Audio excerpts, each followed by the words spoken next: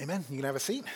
Good morning and welcome to Trinity this morning. We're glad you decided to worship with us this Sunday morning, whether you're here in person or whether you're joining us on our live stream.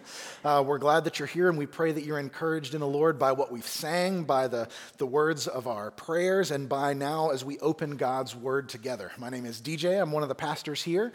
This morning I get to lead us in our study of the Bible, and that means we're going to be continuing through our study of the book of Matthew. So if you have a copy of the Bible this morning, I invite you to take it out and turn with me to Matthew 19. We're going to be looking at verses 1 through 12 this morning as we go through Matthew 19. Here at Trinity, we love the Bible, and we practice a type of teaching called expository teaching.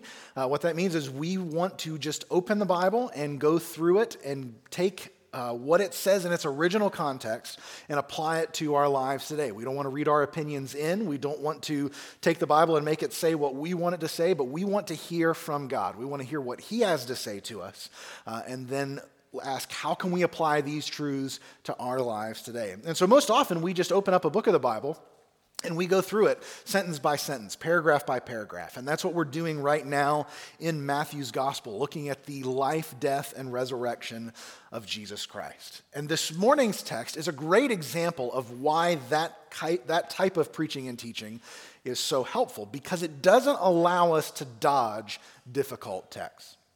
So this morning we're going to be looking at some of Jesus' teaching on divorce, which is not a particularly fun subject to talk about.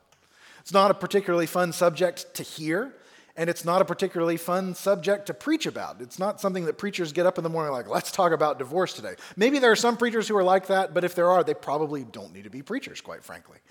It's a text that we would just as soon skip and move on, and if it were just me or Pastor Dave or Pastor Todd getting up each week and deciding, what do I want to preach on today, this is the kind of text that probably wouldn't come up very much. But if we're going through Matthew's gospel, and we just finished chapter 18 next week, you would notice if I got up here this morning and said, let's move ahead to Matthew 19 and start in verse 13, and just pretend that those first 12 aren't there. Jesus says what he says for a reason. He takes us through uncomfortable topics and uncomfortable passages because he knows it's for our good. This is teaching that we need to be confronted by and have our view, not just of divorce, but our view of marriage in general, shaped by what it is that Jesus has to say here today. As I prepared for this text, it made me think of an episode of America's Funniest Home Videos we were watching a few weeks ago.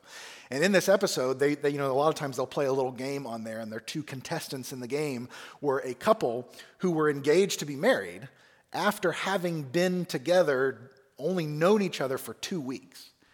I remember watching this and thinking, well, that's interesting. That's a way of doing things. Now, let's be clear, there's no set length of time that you have to be together before you can get engaged to be married. The Bible doesn't give us any requirements on that front. And I've known people, went to college with some people who got engaged after just a couple of months of being together, and they're still together today. But watching this couple, who was plunging headforth into marriage after only knowing each other for 2 weeks, I'm going to go out on a limb and say they hadn't really thought very seriously about the idea of marriage. And given the number of marriages that end in divorce in our culture today, I'm going to suggest that a great many others in our culture enter marriage with too little thought and too little seriousness as well. So the question this morning is, how seriously should we take marriage? How seriously should we approach it? Well, let me ask you this. Would it shock you to know that when Jesus talked to his disciples about the seriousness and the gravity of marriage, their response was, whoa, that's a bit too much. It's probably better we just don't get married at all. Like, that's how they reacted to it. Now, why is that? Why and what does Jesus have to say to us this morning? How should it affect us as people who are married? How should it affect us as people who are single but pursuing marriage? How should it affect us as single people who are not particularly pursuing marriage? How should it affect us as people who have experienced already the pain and suffering that comes along with divorce? Well, no matter where you fit across that spectrum, there is one application that all of us simply must take from the text we're about to read this morning, and that's this. Marriage is a joy, but it's also serious business.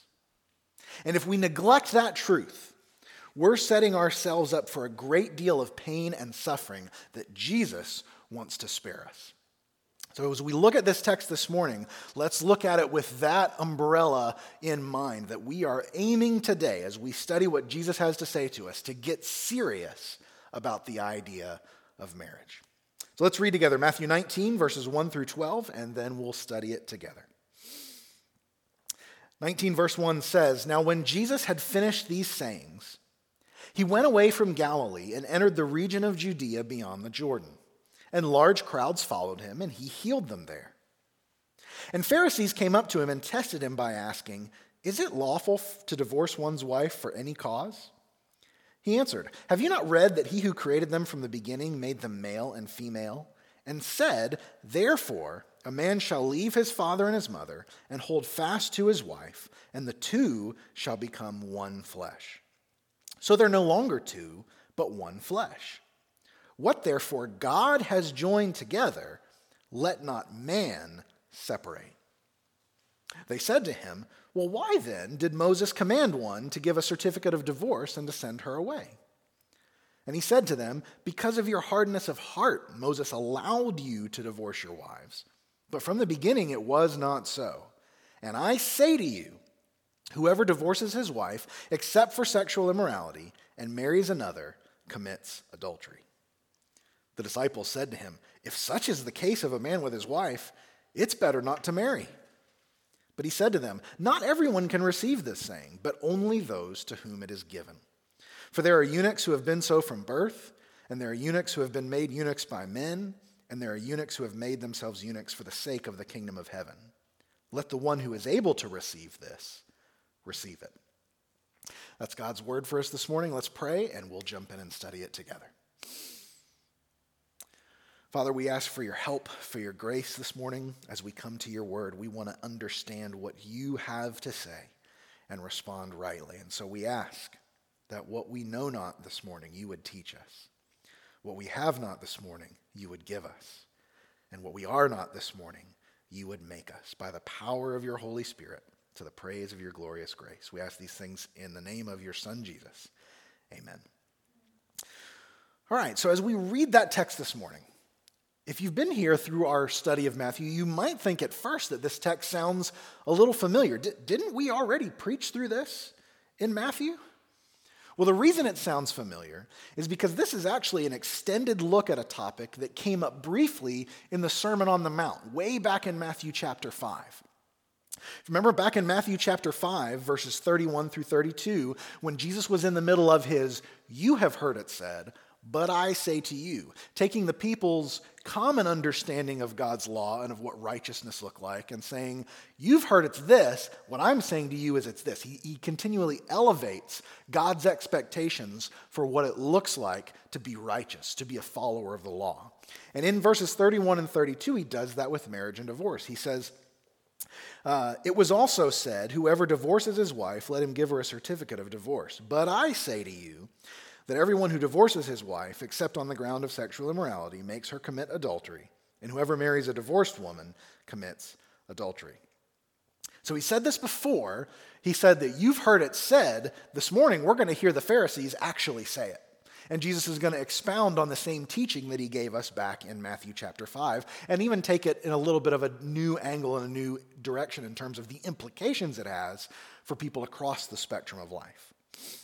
Now, in Matthew 19, Jesus is continuing to go about his ministry, as we see here in the first two verses. He has finished these sayings that we just saw in Matthew 18, and now he went away from Galilee and entered the region of Judea beyond the Jordan, and large crowds followed him, and he healed them there.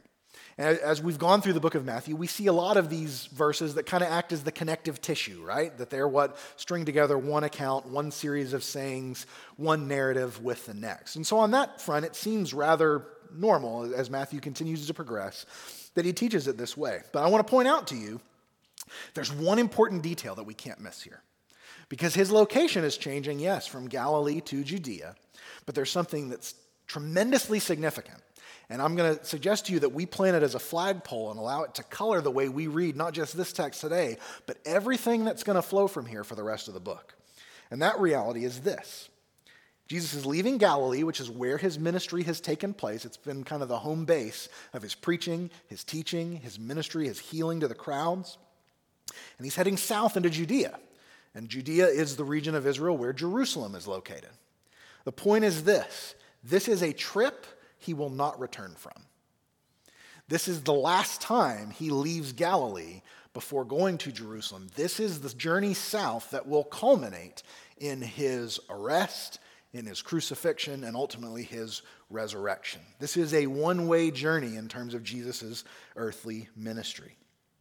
And it's setting into motion a series of events that will lead to the crucifixion. And so as we see the Pharisees come to him with a question today, keep in mind, this is the Pharisees accelerating their attempts to trap Jesus, to get him to say something, to discredit him in the minds of the people, and allow them to get him out of the public eye and protect their own position as leaders, as teachers of the people.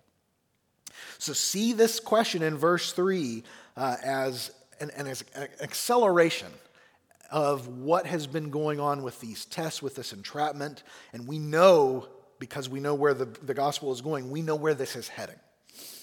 So they ask him in verse 3 this question: is it lawful to divorce one's wife for any cause? I mean, if they're looking to set up Jesus, what better way than a gotcha question about something as personal and intimate as seriousness as the idea of marriage and divorce? And they want him to answer in a certain way that no matter what he says, they think he's going to be entrapped. He's going to look bad in the eyes of the people. Now, if you were here for our first look at divorce and remarriage from back in chapter 5, maybe you remember that there were two competing schools of thought on divorce back in the Judaism of Jesus' day. Two schools of thought that the rabbis taught in the time when Jesus would have been going about his earthly ministry. And it revolved largely around how one interpreted the clause, some indecency, in Deuteronomy 24. Deuteronomy 24:1, in the law of Moses, said, when a man takes a wife and marries her, if then she finds no favor in his eyes because he has found some indecency in her, and he writes her a certificate of divorce. And it goes on from there. But the cause there is he has found some indecency in her. Now, some teachers, the more conservative wing of the rabbis, took some indecency to mean adultery as the clause that could end a marriage and lead to the certificate of divorce. Others, on the more liberal wing of Judaism, said, well, it could have a more broad application, which basically ended up being anything that a husband didn't like was some indecency. So if she was a bad cook and overcooked your dinner, that was grounds for a certificate of divorce. And so this intramural debate was going on within Judaism, and the Pharisees are looking to get Jesus, so what do you think, Jesus? Which is it? Can one divorce one's wife for any cause? Now, back in Matthew, Jesus already, kind of gave his take on this. And so I'm going to suggest that the Pharisees know what he's going to say. They've heard him teach. They know which side of the equation he's going to fall on. And they're hoping that it lands him in some hot water, right? They know Jesus is going to say, no, one can't divorce one's wife for any cause. I think one of the reasons that they're setting him up in this way is, remember what just happened to John the Baptist, right? John the Baptist was just executed. Why? Because of his preaching on the topic of marriage and divorce. And the fact that King Herod, who had a rather sordid history on that front, didn't like what John had to say to him. And neither did his wife Herodias, and it ended up costing John his head. So maybe the Pharisees are thinking, we need to put Jesus out there, get him on the record, and maybe Herod will just take care of this for us like he did with John the Baptist. Maybe they're going to be able to frame him as, well, he doesn't have proper respect for what Moses says in Deuteronomy 24. Whatever the case may be, they're setting him up. They think they know what he's going to say, and they think, we're going to get him. We're going to entrap him before the people. So the crux of the question is this: is it lawful to divorce one's wife for any cause? And as he does so many times with the Pharisees, rather than answer, Jesus just asks them a different question altogether. He turns the conversation in a new direction. Look what he says in verse 4. He answered, have you not read that he who created them from the beginning made them male and female, and said, therefore a man shall leave his father and his mother and hold fast to his wife, and the two shall become one flesh. So what's Jesus doing here? A couple things to note. One, he's kind of ribbing the Pharisees a little bit, right?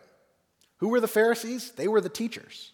They were the experts of the Old Testament law. They were the experts on the law of Moses. And they asked this question, and what's the first thing Jesus says to them? Like, haven't you read your Bible? Haven't you read your Bible? Have you not read that from the beginning this is how it was set up? So Jesus turns it back toward them, and he says, you're asking the wrong question entirely. And I want you to note as well that he answers them by pointing them to the Bible. Now, this might seem kind of mundane. After all, it's Jesus. Of course he's going to use the Bible, right? But I want you to think about this. Consistently, when he's having to answer temptations and tests, he does it by pointing to the Scriptures. He did it with the devil in the wilderness back in chapter 4. He's done it multiple times with the Pharisees. Why is that? Now, Jesus is God in the flesh. And so whatever he would have said in reply would have, by definition, been God's word, right? But he points to the Bible, I believe, to give us footsteps to follow him. That when we encounter tests, when we encounter temptations, we can do the same thing. We can point to what God has said, not merely to what I think or to what you think, what our opinions are. Jesus is modeling for us the importance of listening to what God has revealed and applying that to the crises that we face. And so Jesus says here to the Pharisees, you're asking the wrong question. And what he's pointing out to them is that to see marriage and divorce as God sees them, we need to ask not about permissibility, but about purpose. Right? The Pharisees are focused on permissibility. When can someone get a divorce? Jesus said, wrong question. Ask about purpose. Why does marriage exist in the first place? And to do that, we look not at the decision of a man, we look at what God has set up and done. So Jesus quotes from Genesis 2, which focuses not on a man or a woman's decision to end a marriage, but on God's role in creating one, right? He created them from the beginning. He made them male and female. And he said, therefore a man shall leave his father and his mother, hold fast to his wife, and the two shall become one flesh. Who's the actor in Genesis chapter 2? Who's the one who's pushing things along? It's not man, it's not Adam and Eve, it's God. God builds this. God establishes this. And Jesus highlights two aspects of that reality in God creating a marriage, right? That there is this relationship, this close relationship that is created where each has responsibilities to the other, right? We see that in a man shall leave his father and his mother and hold fast to his wife. That the relationship between parent and child, which is about as intimate a relationship as you can imagine, God says marriage takes priority over that. A man shall leave his family behind and create a new family. There's this new relationship that is made that is of the utmost importance.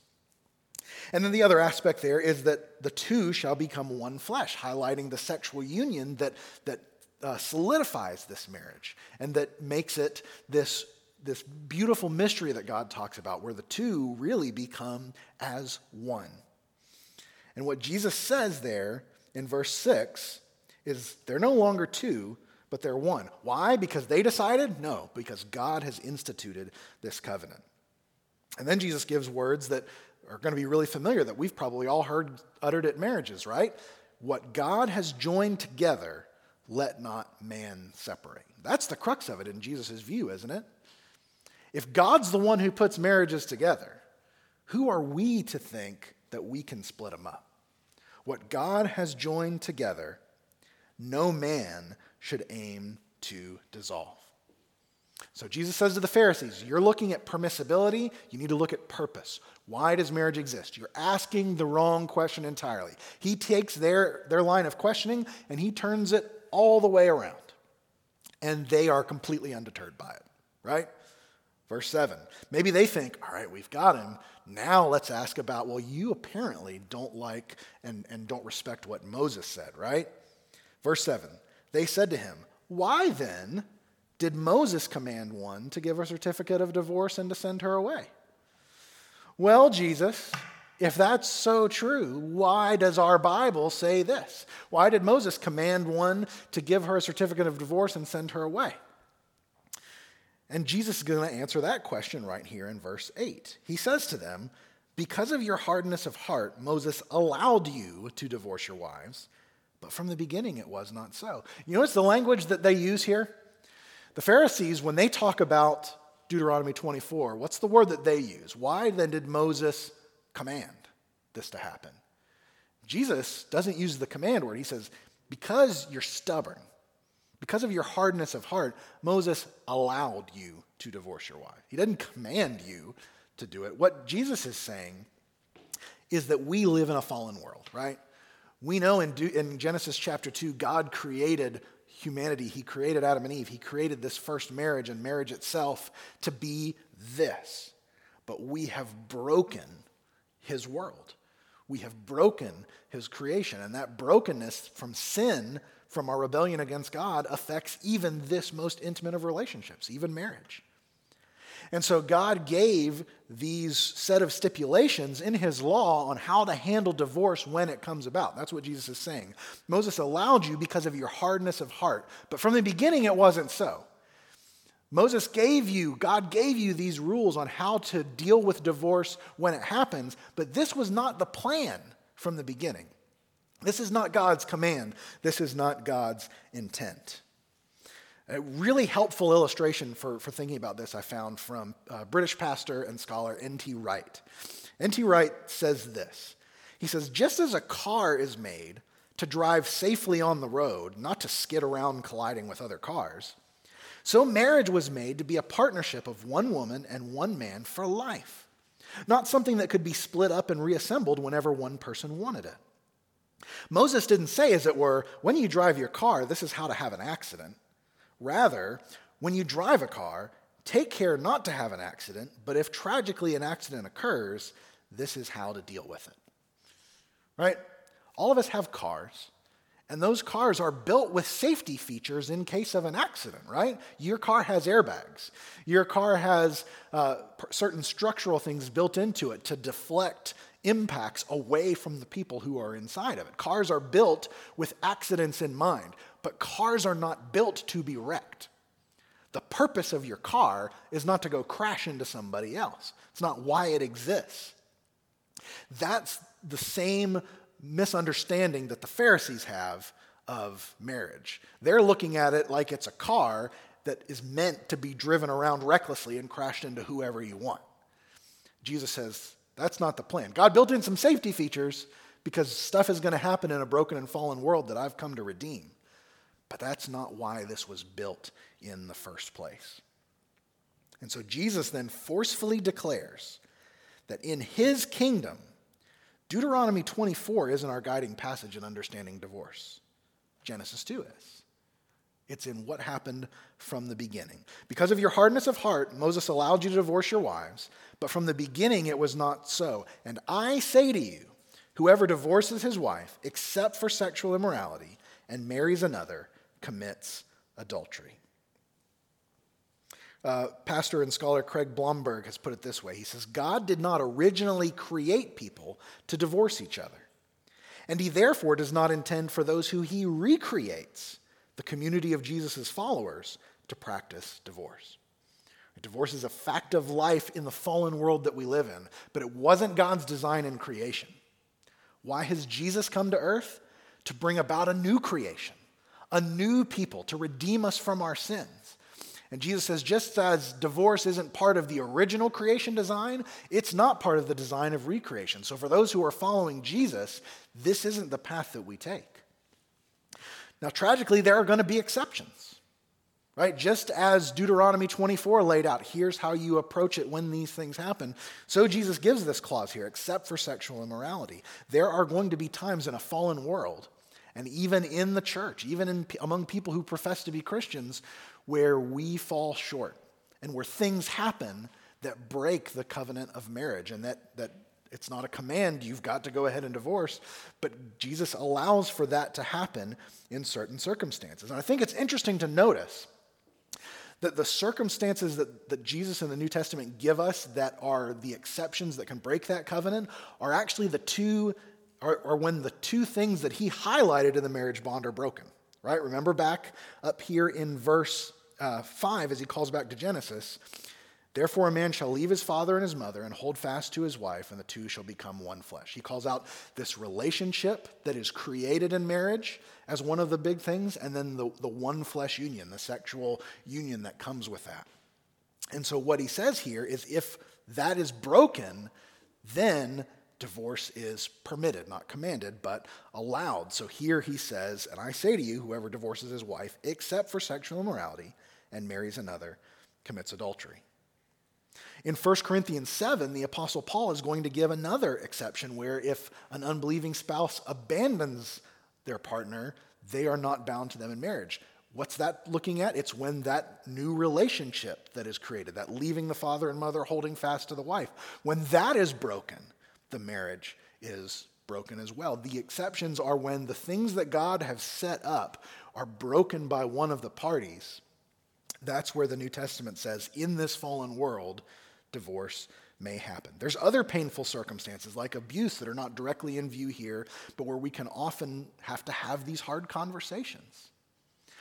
But what Jesus is teaching here doesn't allow is for us to take marriage lightly. That's the point he's making to the Pharisees. It's a danger that they were guilty of, that his culture was guilty of, and it's a danger that our culture today is just as guilty of. We've got to move from what is permissible to end a marriage to what is God's purpose in marriage to begin with. And that will change everything about the way we not only approach marriage from the beginning, but how we approach the difficulties that we encounter in a marriage. So we've got to move from permissibility to purpose, and then we need to consider how do we respond to this?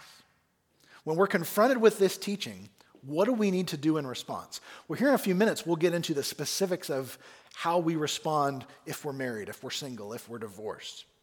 But first off, we've got to understand something overarching all of those situations, and that is this, that the response to what Jesus has to say here is gravity, right?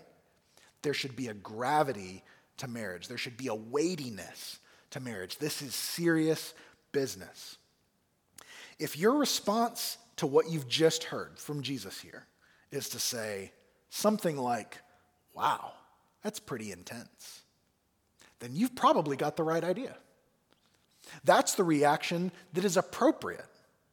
After all, that's exactly how the disciples react, right? Look at verse 10. The disciples said to him, if such is the case with a man and his wife, then it's better not to marry. Who can hold up to that? That's serious, Jesus.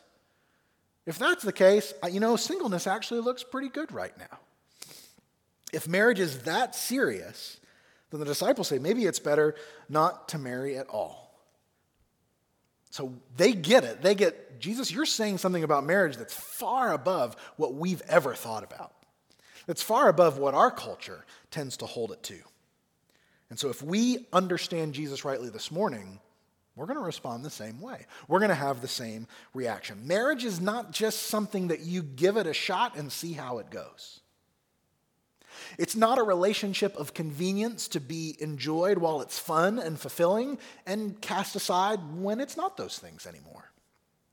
Marriage is a lifelong covenant. Marriage is a relationship that will both give to you and demand from you far more than you could ever imagine at the outset. Think about that. Marriage is something that will both give to you and demand from you far more than you can imagine at the outset. It's interesting to note just how Jesus responds to the disciples' comment. So they say, if that's the case, it's just better not to marry at all. And you'd kind of half expect Jesus to be like, calm down a bit, guys. It's not as bad as you think, right? It's all right. You'd expect him to kind of soft pedal their reaction. But he doesn't. He doesn't. He leans into it. And he actually talks about how marriage is not for everybody. That's the sum total of these last few verses, is this is not something that everybody can live with. So he starts talking about eunuchs, those who for various reasons, as we're about to see, do not pursue marriage. For some, Jesus says this is a physical defect, a physical limitation they've had from birth, verse 12. For some, this constraint was put on them by others to whom they were in service. But there's a third group as well, Jesus says, those who have made themselves eunuchs for the kingdom of heaven. What he's referring to here is not the physical action that we might associate with the word eunuch, but rather a decision that is made to set aside marriage in order to more fully pursue the things of the kingdom of God. There's a decision to set aside marriage to more fully pursue the things of the kingdom. That's what he means by this, those who are eunuchs, who have made themselves eunuchs for the sake of the kingdom of heaven. I want you to think about the Apostle Paul, right? That's probably the most common thing that comes to mind biblically when we think about this idea. Paul talks about his singleness giving him freedom in his apostolic ministry. The fact that he was able to do more for the sake of the kingdom of God because he was single. He didn't have other cares and concerns that were weighing him down. 1 Corinthians chapter 7, Paul says this, "Now as a concession, not a command, I say this. I wish that all were as I myself am. But each has his own gift from God, one of one kind and one of another." So in other words, Paul's saying, I wish everybody could be single like me. And he's going to give us some of the reasons for that here in just a moment. But he says, but everybody's different. Everybody's been given different gifts from God. Some are one way, some are another. Some are single, some are married. Listen to what he goes on to say. "I want you to be free from anxieties. The unmarried man is anxious about the things of the Lord, how to please the Lord. But the married man is anxious about worldly things, how to please his wife, and his interests are divided. And the unmarried or betrothed woman is anxious about the things of the Lord, how to be holy in body and spirit. But the married woman is anxious about worldly things, how to please her husband. I say this for your own benefit, not to lay any restraint on you, but to promote good order and secure your undivided devotion to the Lord." So Paul's unpacking that those who are married have a lot of different responsibilities, a lot of different cares that they have to think about, how to please and take care of their spouse, their families, their children. He says those who aren't married don't have that. They can have a single-minded devotion to God that's not possible for those who are married. And for a long time, and by a long time, I mean about 2,000 years, the church has really struggled with how to implement this teaching and how to think about this, right? What is it that Paul really means? Is singleness a higher virtue? This is kind of what's in view of the Roman Catholic Church that would say singleness, celibacy is the ideal. They require it of their clergy. So is that the case? Is singleness like this higher virtue? Is that what Paul means here? And those who are married are just, that's the people who really can't spiritually cut it in the big leagues, right? It's not wrong, but it's not as good as being single and pursuing God's things there. Or if you were to look at Western Protestantism, if you were to look at us as Protestants, you'd probably get the opposite idea. That marriage is the normal, expected way to go, and singleness as a gift, well, it's there, it exists, but it's like a freakishly rare thing. Like nobody really does that, right? The answer from Jesus here is that both paths, marriage and singleness, are a high calling to those who are called to them, right? Marriage is the highest calling to those who are married. Singleness is the highest calling to those who are single. Let the one who is able to receive this, receive it. Hear this command, Jesus says, in the context of where you're at. Not everybody can receive it. Not everybody's going to be married. Not everybody is going to enter into this relationship. Some are going to be single to pursue the kingdom of heaven. The answer from Jesus is that both are serious business, right? We've seen how serious marriage is, right? He's just talked about that for the past 10, 11 verses. But don't miss the implication that's present in verse 12 as well about singleness, right? There are some who have made themselves eunuchs for the sake of the kingdom of heaven. What's the implication here? Is that the kingdom of heaven, Jesus' kingdom, is so important that giving up marriage to more fully pursue it makes perfect sense in Jesus' worldview, right? It's not a crazy sacrifice to make. Jesus is saying these people who do that are doing a good thing. Not that people who get married aren't doing a good thing, but both have great seriousness.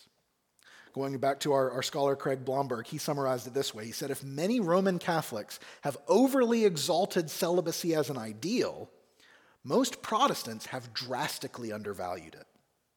Christian singles need much more support from their married friends and their churches, who must value them as equally significant members of the body of Christ. The point here is that whether you're married or whether you're single, this matters. And we all have a part to play in Christ's body. We all have responsibilities that we've been given. To those who are married, take your marriage with the utmost seriousness, because this is worship. This is the way to please God, to glorify Him. To those who are single, pursue the kingdom of God. You have a special opportunity that not everybody does, so don't waste it, and pursue Christ with all your heart. Whether you're married or whether you're single, Jesus calls your marriage or your singleness to be under the banner of His kingdom. And only under that banner will your marriage or your singleness find its true meaning, find its true purpose, and find its ultimate fulfillment. Let the one who is able to receive this receive it. So now let's get specific. How do we apply this overarching truth, the gravity of marriage, the seriousness we need to take it with, understanding the purpose for which it was given? How do we apply that across the spectrum of our situations and where we're at? So first up, let's make the obvious application to married people. If you're married, are you taking your marriage as seriously as Jesus talks about here?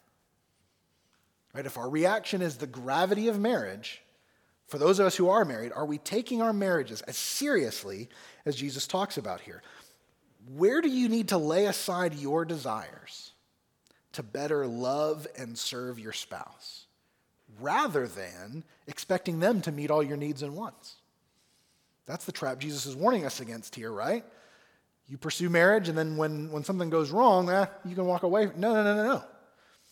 Our job as a spouse is to sacrifice our desires for the good of our spouse. Where do you need to do that in your marriage? When you experience conflict and trouble in your marriage, and you will, right? That's a fact of life when two sinners get married in a fallen world, no matter how wonderful your spouse is. When you experience conflict and trouble, how will the high view of marriage Jesus has given us here affect that? How will it change the way you respond and face trouble in your marriage? How can you work through conflict rather than running or hiding from it? Right? That's the worldly response, is when conflict comes, either pretend it's not there and just bury it, or I'm out. I don't want to deal with this. It's a mess. But Jesus calls us to work through those things with one another. It's not a coincidence that Matthew brings this account up right after we just spent a lot of time in chapter 18 talking about what? Forgiveness. Forgiveness is going to be a crucial part of any marriage. And that's why it falls right here. Now, in a marriage, these principles, these problems could manifest in 20,000 different ways. You need help figuring this stuff out? You need someone to talk to? Welcome to the fight. And we would love, our pastoral team would love to start a conversation to help you work through these things and know how can you apply these things and come out stronger on the other side. What if you're listening to this and you've experienced the pain of divorce? You've been down this road that Jesus warns us not to go down. Well, first up, you need to know that the mistakes that you or your former spouse or both of you have made in the past do not put you beyond redemption. And they don't prevent God from weaving something beautiful from your story in the future. Jesus gives us this high calling. Jesus elevates the seriousness of our sins, divorce being one of them. But he doesn't do that like I think a lot of times we have the idea as a God who's sitting back like, shame, shame, shame on you. Get it together, people. right? Aren't you listening to what I've told you? No, Jesus comes, he elevates the seriousness of our sin, and then he takes it upon himself and he dies to save us from our sin, to redeem us from our sin. Your sin, painful as it may be, doesn't need to define your future because Christ has come and says, "Cast your cares upon me, for I care for you." If anyone puts their trust in him, if they confess their sins, he's faithful and just to forgive. This is why he has come. So if you've experienced divorce and you hear something like this and the guilt just crushes you, know that that's not the end of the story. That's not why Christ has come to just simply pile a burden on you that you can't deal with. He's come to help you to recognize your burden so that you might cast it on him, that he might take it away.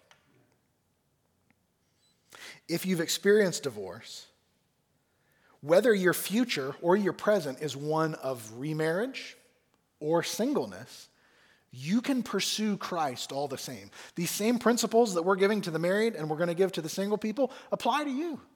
Your future starts now, and God can work something beautiful in your life despite your story. Now, maybe you need help untangling past hurts, figuring out how they affect what's best for you in the moment or in your future. Let's talk about that. Let us know. We would love to sit down and walk through some of these things with you.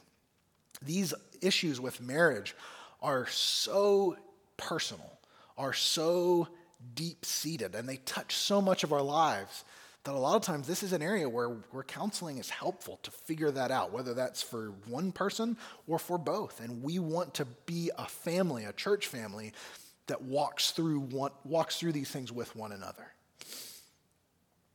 Now, what if you're single? What if you're single and desiring and pursuing marriage? Well, my question for you is, in your pursuit of marriage, as you think about these things, as you approach these things, are you pursuing marriage with the kind of gravity that Jesus is describing here? Are you pursuing marriage with the kind of gravity that Jesus is describing here? And does your dating life reflect that? Does the way that you go about dating reflect a heart that has this type of view of marriage?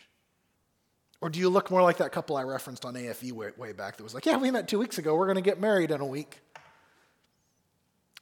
Does your pursuit of marriage reflect Jesus' view of the gravity of marriage? What if you're single and you're not pursuing marriage? Whether just not at the moment or whether you feel like, I'm probably going to live my entire life in singleness. The question for you is, whether for a time or for a lifetime, are you using your singleness for the sake of the kingdom of heaven? Jesus says, Paul says, you have a unique opportunity. Doesn't make you better than the married people, just like it doesn't make the married people better than you. But you have a unique opportunity to serve God in a way that other people don't. You have a tremendous amount of freedom. Are you leveraging that for your own comfort and enjoyment? Or are you leveraging that for the glory of God and the pursuit of his kingdom? Don't waste your marriage. Don't waste your singleness, whatever time and season of life you might be in. Church, all of us, every umbrella that we just talked about, how are we encouraging one another in our marriages? How are we encouraging one another in our singleness? How are we as a church family displaying the weight of these matters in a way that matches Jesus' words here? Right? Your marriage is not just your business. Your singleness is not just your business. Just like every other area of your life as part of the community of believers is not just about you. So how are we encouraging one another to be a better husband, to be a better wife, to be a better single person? You don't have to be married to encourage someone in their marriage. Just like you don't have to be single to encourage someone in their singleness. I think that part's easy because even if you're married, you were single at one point, right? So we all know what it's like to be single and we feel like we can give advice to our single friends. Single people, you can give advice to your married friends, right? Most of the teaching in the New Testament about marriage that we think about was written by who? Paul, a single person, right? Most of the profound texts that we preach at weddings and that we use to encourage one another in marriages were written by somebody who is single. Obviously, he's writing under the inspiration of the Holy Spirit, but I'm trying to make the point to you that you don't have to be married to encourage people in their marriages, to be better followers of Christ in their marriages. So, church, how can we help our marriages in the church to be better? And how can we help single people in the church to be more godly and to focus their singleness on the kingdom of heaven? And how can we show that we all are valued? And we don't fall into the trap of celibacy as the ideal. We don't fall into the trap that if you don't get married, you're somehow deficient. All have a part to play. Let the one who is able to receive this, receive it. And then finally, if all this sounds new or strange to you, maybe you're approaching this on the outside looking in of Christianity and you think, that's different. It sounds pretty intense. I'm not sure that I know what I'm going to do with that. Let me say to you that Jesus' view of marriage will never make sense to you until you first make sense of Jesus. Jesus' view of marriage will never make sense to you until you first make sense of Jesus. Not as a religious icon, not as a good teacher, but as God in the flesh. As one who came to save you from your sins and shortcomings, not simply scold you for them. Have you met Jesus Christ? And that's a conversation we would love to have with you. Talk to one of our pastoral team. If you're watching via the live stream, send us a message, send us an email.